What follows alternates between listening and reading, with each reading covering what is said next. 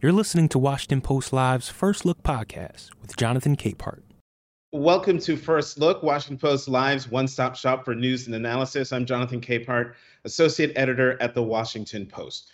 With Russia's war on Ukraine approaching the one-year anniversary mark, the Washington Post is reporting that the Biden administration has warned Ukraine that the war is entering a pivotal phase and that it wants to see military advances. Joining me now is one of the reporters on that story, Yasmeen Abutaleb, White House reporter for the Washington Post. Yasmeen, welcome back to First Look. Thanks for having me, Jonathan. So, Yasmeen, this feels a little bit like deja vu all over again, in that the administration was warning President Zelensky that an invasion was imminent, and he didn't believe it. This is almost exactly a year ago. Nearly a year. A new warning. How critical are the next few weeks in the eyes of the Biden White House? I think we're looking at a span of a few months, but basically what you have is the Russians planning to launch an offensive. The Ukrainians want to launch a counteroffensive. They are still defending cities like Bakhmut, which the U.S. views as, they know is symbolically important to the Ukrainians and President Zelensky, but don't think are as strategically important. And I think, they know that the U.S. knows they have real political realities to contend with. So, they say that they're going to support Ukraine as long as it takes, but they can't make any promises or guarantees for the amount of aid they might get or the amount of weapons they might get. They will keep asking for what they think Ukraine needs. But obviously, the politics have changed a lot in the last couple of months. Republicans took control of the House in January. So that's going to make getting congressional packages harder. The White House will say, look, we've exceeded expectations every time. Congress has given us more than we've asked for. So who's to say we can't do it again? But the reality is, there are no guarantees for the amount of aid they're going to get. And what they're telling the Ukrainians is the spring offensive and counteroffensives are going to be critical. They're getting an influx of weapons and tanks and aids from the U.S. and its Western allies. So they really need to try to make the most of this opportunity when we know for sure what's flowing in to try to make some advances. And, Vice President Harris is in Munich at the Munich Security Conference. She was there a year ago and in meetings on the sidelines. Remember, that's what President Zelensky left Ukraine, I think, for the first time, on the eve of what everyone was saying was a war that was about to happen, and he didn't quite believe it. And on the sidelines, Vice President Harris had a meeting with him, as she told me during an interview late last year, to set forth the realities that U.S. intelligence was telling them and relaying those messages to President Zelensky. Any idea what Vice President Harris is going to say at the Munich Security Conference on Saturday, where she's expected to speak again? I think, Vice President Harris is in Munich now. President Biden is going to Poland next week. I think you can expect both of them to deliver addresses that try to affirm the U.S. and Western alliance commitment to Ukraine. We know the focus of the White House is to send a signal to Russian President Vladimir Putin that there are no fractures in the Western alliance, that even though this has been going on a year, that the Western countries are not, getting tired or weary of supporting Ukraine. They say that Putin tried to demoralize everyone with a really, really difficult and brutal winter bombardment, attacking civilian infrastructure, cutting off electrical grids, cutting off heat, electricity, water in a lot of these eastern Ukrainian cities. So I think for Vice President Harris, you can expect her to hear an affirmation of the U.S.'s commitment to Ukraine, to defending democracy around the world, sort of making this part of a broader struggle. Because one of the other things that this administration has struggled with is while you have, the U.S. and Canada and European allies generally aligned on what to do for Ukraine, with, of course, some natural disagreements emerging throughout the year, they've had a much harder time getting countries in the global south, countries in Latin America, in Africa, in Southeast Asia, supporting everything they're doing on the war because it has caused global economic turmoil. So they really try to paint this war as sort of a broader battle over democracy versus autocracy, which we know is one of the major ways Biden sees his presidency, to try to rally people to the cause and say it's not just about these countries that might be really far away from you. There's a reason we should all be invested. And so I think you'll hear variations of that message from both of them over the next few days. And one more question on this before we turn to balloons. As you mentioned, the president's headed to Poland on Monday. any murmurs or rumblings within the White House of the president actually slipping into Ukraine as other foreign leaders have done? They have, I'm sure you can imagine they have been very tight-lipped about whether that would be part of the plan. So we don't have any sort of official confirmation from the White House on that. There have been reports from all over, from the US, from Europe, that Zelensky might try to meet with President Biden. We don't know if that's going to happen. And of course, given the security concerns, that probably would not be released until the very last minute. And there is some speculation. I just want to make clear we don't have any sort of confirmation of this, but there is speculation that President Biden might try to go to the border between Poland and Ukraine and sort of step foot in Ukraine as a symbol. But whether that will actually happen is not clear. And of course, because of security concerns, we probably wouldn't find out about that until it's happening. Right, or maybe even after it's happened. Or Yasmeen, right. Let's switch gears and talk about balloons and stuff. President Biden had this to say about the objects shot out of the sky in the last 2 weeks. We don't yet know exactly what these three objects were, but nothing right now suggests they were related to China's spy balloon program or that they were surveillance vehicles from any other country. The intelligence community's current assessment is that these three objects were most likely balloons tied to private companies, recreation or research institutions studying weather or conducting other scientific research. I'm sure a lot of people were relieved to hear the president, one, talk about this situation, and two, relay the information that aside from the Chinese spy balloon, that the other things shot out of the sky were, something else. Why did it take so long for the president to make these remarks? That's a great question. I think there was some time where U.S. officials were really trying to wrap their arms around what was happening. You obviously had the emergence of the Chinese spy balloon in late January. So I guess it's been about 2 weeks, 2.5 weeks since this first all kind of burst into, not to be funny, but burst into public view.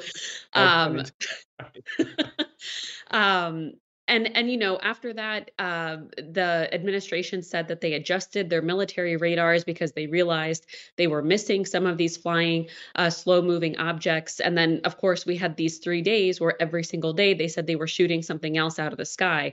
And it honestly got a little bit silly at times, people talking about whether there were UFOs or aliens or what was happening. And so I think, there was a lot of confusion, some anxiety around what was happening, why the U.S. was suddenly detecting all of these. The administration had given Congress some classified briefings, and a lot of lawmakers, particularly Republican lawmakers, were calling for the president to address the nation on this. They had been very critical of how he had handled the spy balloon. And so I think the White House finally felt compelled to address this and to make very clear what they did and did not know about this, and to also put at ease some of the anxieties from the last couple of weeks. Yeah, because for a while there, it's starting to feel like either Independence Day or War of the Worlds. You pick your alien invasion movie. Yasmeen, we've got about 90 seconds left. One more question on this. Secretary of State Antony Blinken canceled a planned trip to China when the spy balloon was discovered 2 weeks ago. Given the president's remarks, is there talk of rescheduling that trip? Do you know? Well, the president said in his remarks that he was planning to speak with Chinese President Xi Jinping again. The White House and the State Department were very careful at the time to say they were postponing the trip, not canceling it. We have not gotten any indication of timing. It does seem like the administration has said this does not worsen relations with China, but it has just brought up more underlying tensions. It's escalated a little bit, and so it's not yet clear when that trip is going to be rescheduled. We know they want to. The president said he thinks Xi Jinping wants to have an open line of communication and does not want this to damage relations. So I think we'll have to wait and see. I mean, it's hard because the timing has to be ideal for both sides, and neither wants to look weak. Right. And thank you for that correction. The trip was not canceled. It was postponed, which means soon to be rescheduled. Yasmeen Abutaleb, White House reporter for The Washington Post, as always, thank you for coming to First Look. Have a good weekend. Thanks so much, Jonathan. We're going to keep the conversation going with our Opinions Roundtable in just a moment. Let's go to the opinion side of the Washington Post, where we will find Washington Post associate editor and columnist Ruth Marcus and Washington Post columnist Hugh Hewitt. Ruth, Hugh, welcome back to First Look. Hi, good morning. So, Hugh, I'm going to start with you first. Your reaction to President Biden's remarks on the unidentified objects that have been shot out of the sky in the last 2 weeks. I think they ought to send Admiral Kirby out there instead and have him talk as he does, always very effectively and with a lot of nuance. I didn't think the president's remarks were very well phrased to assure people, especially the idea that they are informing Congress on a contemporaneous basis of what's going on and what they're discovering. They're not. I've talked to a number of members of Congress this week, and they're just not, they don't know anything. And it's because I don't think the country knows. So I just would send Admiral Kirby out there and not the president to discuss this. Ruth, I mean, what if Admiral Kirby has the same information that the president has? Does that make it more credible given, Hugh's benchmark?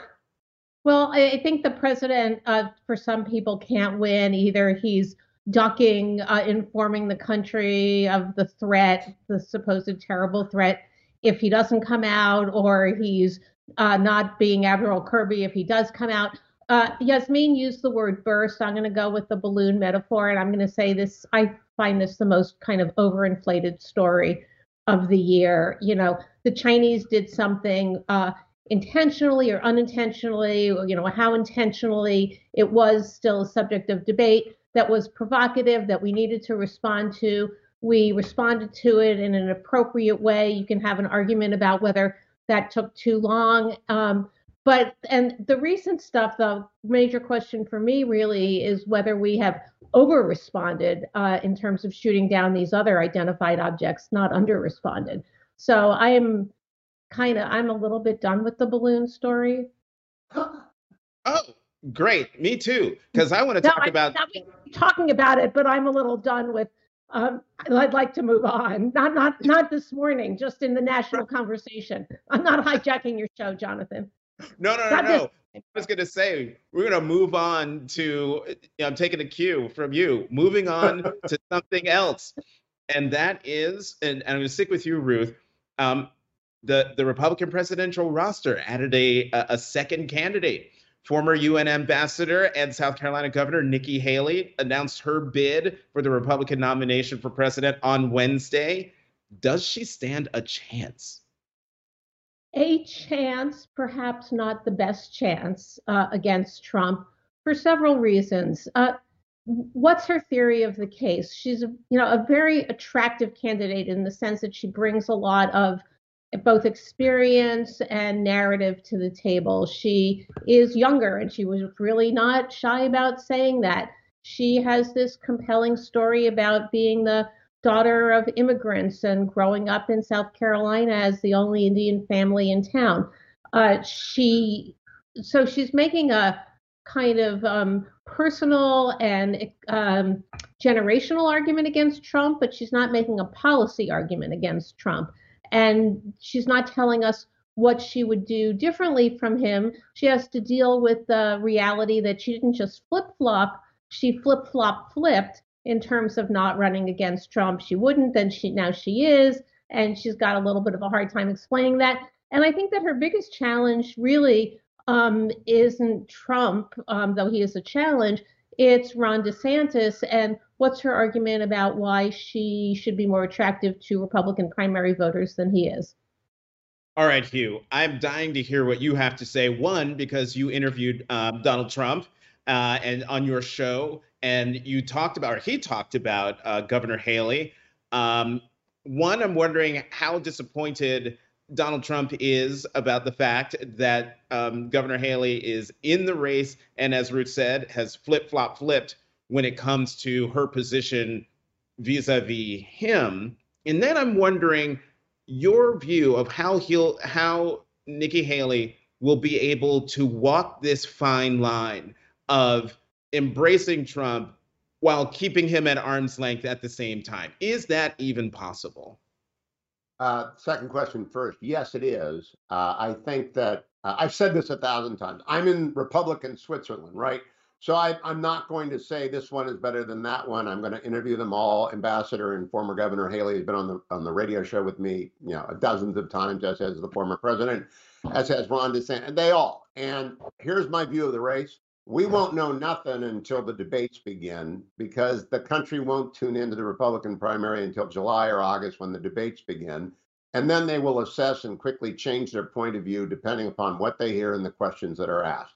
So Ambassador Haley is a superb communicator.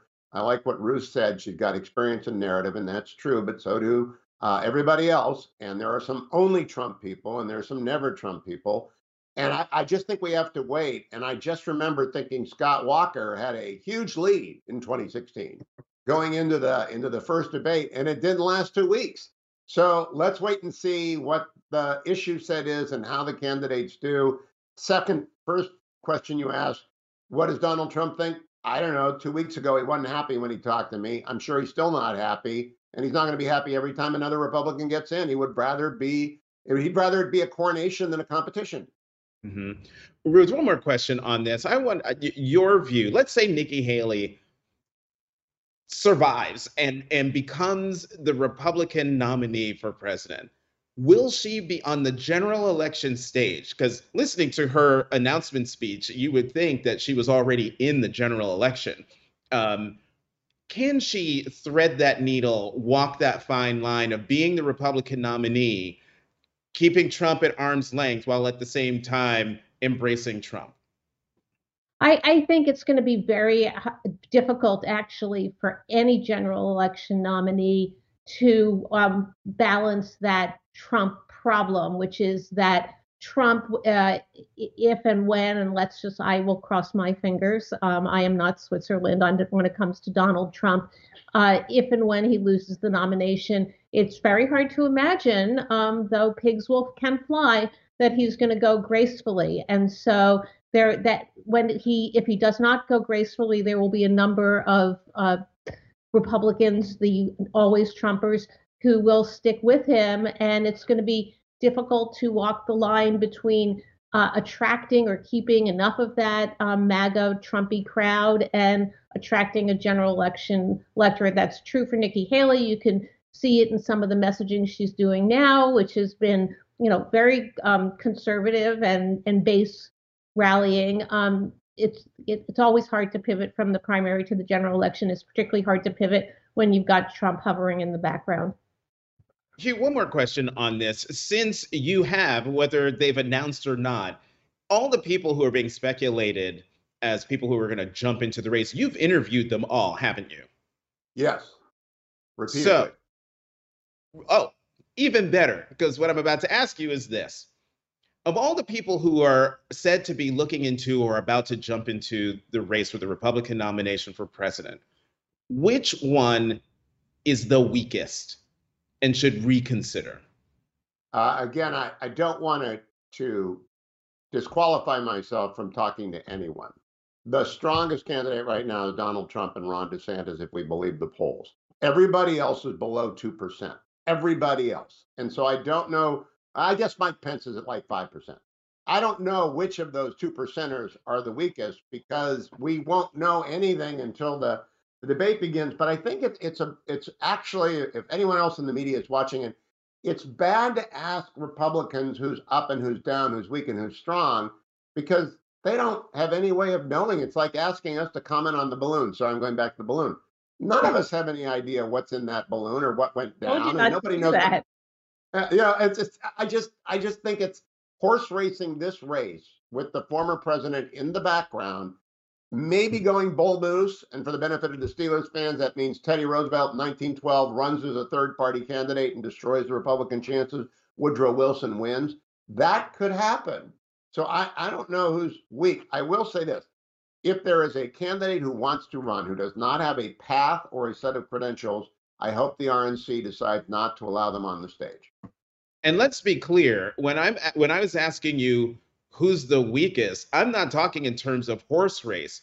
Because you've interviewed these folks, sometimes multiple times, you have an insight into their skill set, their abilities, whether they can handle a punch to the face, as Mike Tyson says, whether they've got a clear statement of the case. So, Hugh, all I'm saying is you're going to force me to listen to your videos. I misunderstood you. As Mike Tyson said, everybody's got a plan until they get hit in the face. And so everybody's got a plan how they get to the nomination. Thus far, the only people I've talked to are all serious people with credible pedigrees, whether it's Tim Scott or Governor Abbott or Governor Sununu. There are lots of people besides DeSantis, Trump, and Nikki Haley. Former Secretary of State Pompeo's got a good case. I haven't interviewed any weak candidates yet. They're all superb communicators because they all have great experience. I don't want another, and God love Michelle Bachmann. No way she should have been on the stage in 2012. I mean, it wasn't serious. And I don't want unserious people on the stage. Given what you just said, I wish Michelle Bachmann, we were to go to the way back, and I could ask you and to see if you would say, I'm not disqualifying anyone, knowing what we know about Michelle Bachmann. Let's move on to the economy in the 5 minutes that we have left. Ruth, good inflation news this week with inflation easing for the 7th straight month, prices rising at 6.4%, January over January. Retail sales jumped in January by 3%, much higher than expected. Have we turned the corner on the economy and on inflation, I mean? Well, I think we're not turning the corner as much as we are threading a very narrow needle, which is this. You want inflation to moderate, and that means that you don't want the economy to grow. And we've talked about this so many times before. You don't want the economy to grow too quickly, but you don't want to see joblessness soar. You don't want to see spending crash. And so we're set with these mixed messages where what looks to a normal human being, unemployment down, job creation, retail sales up, that looks like good economic news. The economy looks like it, may not be hurtling into a recession. Turns out to be bad news for the stock market. It's bad news for the stock market because the stock market is anticipating that will mean that the Fed will continue to raise rates longer than it was expecting. And so it's all a little crazy making. I think the reality is, and I'm no economist, but I'm going to play one on Washington Post Live, that things are going actually really remarkably well, that we used to talk about how difficult it was going to be to execute a soft landing, but the landing is looking less hard than we once feared that it was going to be. Hugh, you shared that rather rosy assessment. No, I didn't think so. I'm so surprised. You're too young, Jonathan, but stagflation is where you have both growth and inflation. It's Jimmy Carter years. And I see stagflation ahead. And if President Biden is running on 6.4% inflation is great, he's going to get crushed because it's not great for anyone on a fixed income. It's particularly not great if you like eggs. Grocery store inflation went up 10% on an annualized basis in January. It's way too high. And the retail spending number is great for Amazon and it's terrific for Costco. It's not good for calming inflation down, which is why the markets have a mixed reaction. So the soft landing is proverbial. And I mean, it's really proverbial. It's never happened. We had a recession last year, according to the standard definition of 2 negative quarters of growth. I think we're going to have another one this year. Who knows where we'll be in November of 2024. All right, we got to squeeze in one more thing, economy related. The Congressional Budget Office issued a warning this week that the United States will default sometime between July and September if the debt ceiling isn't raised. Will this light a fire under all interested parties to reach a deal sooner rather than later, Ruth?